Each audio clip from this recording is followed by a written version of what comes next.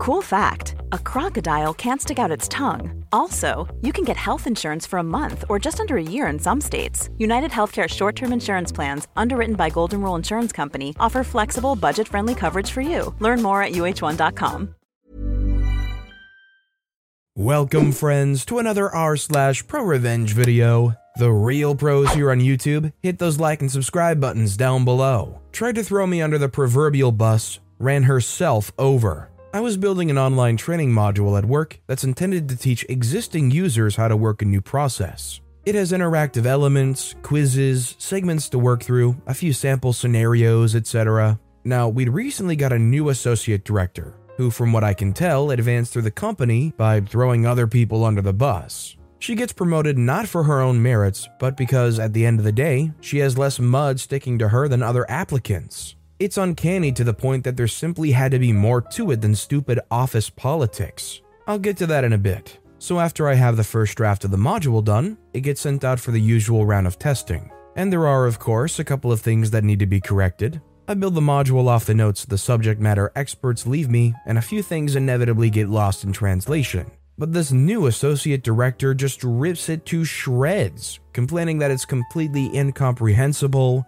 needs to go in much greater detail, asking questions about nearly every individual mouse click in the sample scenarios, and overall stating that it's impossible to follow. The thing is, this module is intended for our finance department, for people who have a background in finance and have already been trained on how to use our internal software. She's a training services associate director with a teaching background. The module isn't supposed to make sense to a former middle school social studies teacher. It's supposed to make sense to people with finance degrees. I push back and try explaining this to her in a million different ways, but she's having none of it. So I have to go back to the subject matter experts with her around 20 pages worth of criticism, and at first they think I'm joking. I had to forward her email before they finally believed me. So for the next 2 weeks, we're going over every nuance, including readdressing everything that was covered during their 3-week classroom training. How to set up their network drives, how to set up Outlook,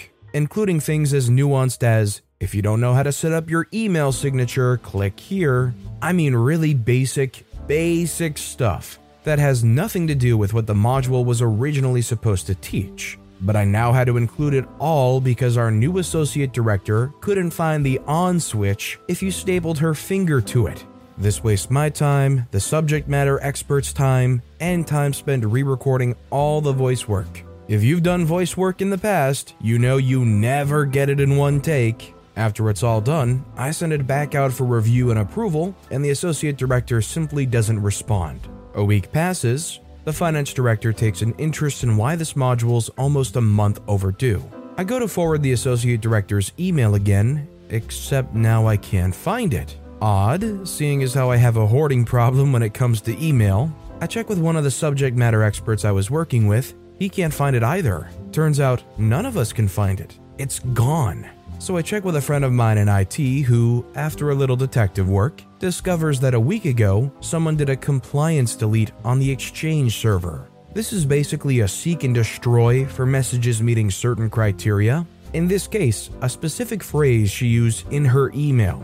I start digging through Outlook trying to find particular emails related to this that might be used to defend my actions, and they're all gone. Inbox, sent items, deleted items, every last one of them. Any email containing that particular phrase anywhere in it. This kind of thing is normally used by admins to mass delete spam or phishing emails from all users at once. Except in this case, someone apparently deleted emails that showed evidence of her awful decisions. My friend in IT can smell a juicy story a mile away and was very interested in seeing where this went. She recovered the deleted emails, and I promptly saved them to a flash drive. For the next few days, every time I had any email with this associate director's name on it, even unrelated stuff, you never know how something might fit together, I saved a copy to the flash drive. I informed the subject matter experts to do the same, and we started building our offline evidence locker. I didn't want to blow the lid on it just yet. I wanted to see if my suspicions were correct.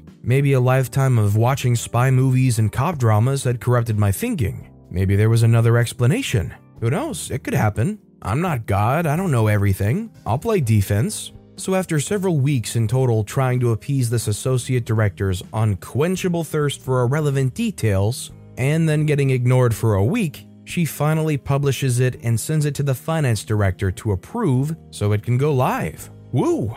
Except the module, which was supposed to be a 30-minute online course, now contained 3 hours of content and went down several irrelevant rabbit holes that had been deemed critical supporting information. As an analogy, imagine designing a training module to teach a nurse how to enter some new CPT codes and being told you have to teach him how to read too, because he might not know what words are. That's how much BS was crammed into this thing. And the finance director, of course, hated it and was surprised that such a rambling mess of a module would come from me of all people, so he calls a meeting with me and the associate director on Tuesday to get some answers. And sure enough, she immediately tried to distance herself from it. Tried to paint it as she made a couple of suggestions and I clearly went way overboard. How I must have sent her a different version that she approved and switched them afterwards. That's not even possible, it would get thrown back into a draft status. She kept trying to talk over me as I voiced my defense, and to his credit, the finance director finally just muted her so I could speak.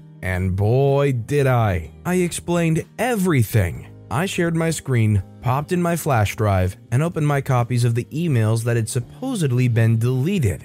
Every email exchange where she complained about the material, I pushed back. And she flat out ordered me to build the module in the way I did. She abruptly left the meeting and went offline. The finance director asked if I could send him a copy of all relevant files, and as I did so, I told him they might not be there later, and then explained what I'd learned about someone in IT using the compliance delete. He assures me he'll look into it, and the crap immediately hit the fan. The associate director never logged back on. There was a massive internal audit where people from our previous departments were asked to provide statements. Leadership tried to keep it hush-hush, but you just can't keep something that big under wraps. I don't know the specific whats and hows, but the associate director and one of the IT managers had both left the company to pursue the next stage of their careers, and we sincerely wish them the best. I don't really do the social media thing, but over the next few days, as the rumor did what rumor mills do, I heard their crap absolutely blew up.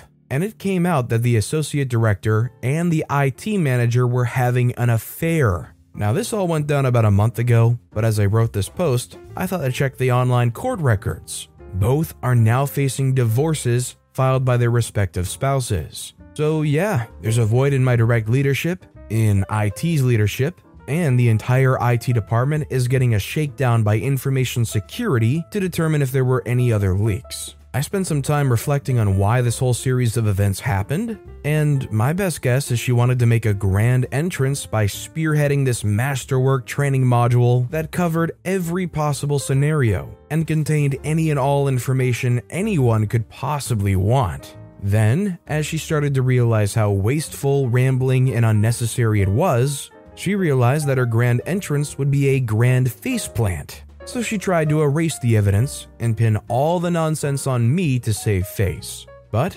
inadvertently set in motion the events that would expose her little arrangement with the IT manager, taking it up the butt in order to cover her butt, I guess. If you're working for a job and a leadership above you is calling for you to make some very questionable choices, in a moment like that, are you going to do whatever you can now to back up any communication? Would you maybe force them to give it to you in writing with a signature before you go and do something like that you know seems like such a terrible decision? Let me know in the comments down below. And our final story of the day is by a non-can't quit. You're replaceable. Okay, bye. I worked for a company for just under 5 years. The company I worked for existed for an additional 10 years prior to me.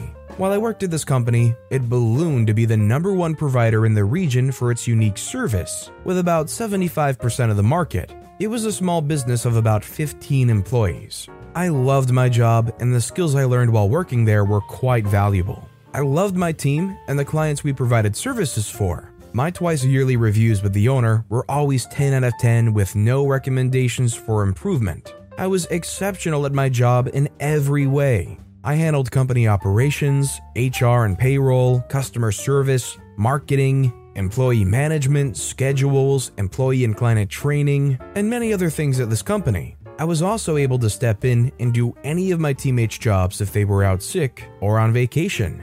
The owner of the company was giving out a bonus late summer last year, and mine, while being more than previous years, was notably less than my teammates. I asked the owner, "Are the bonuses related to performance? And if so, what could I have done to earn more?"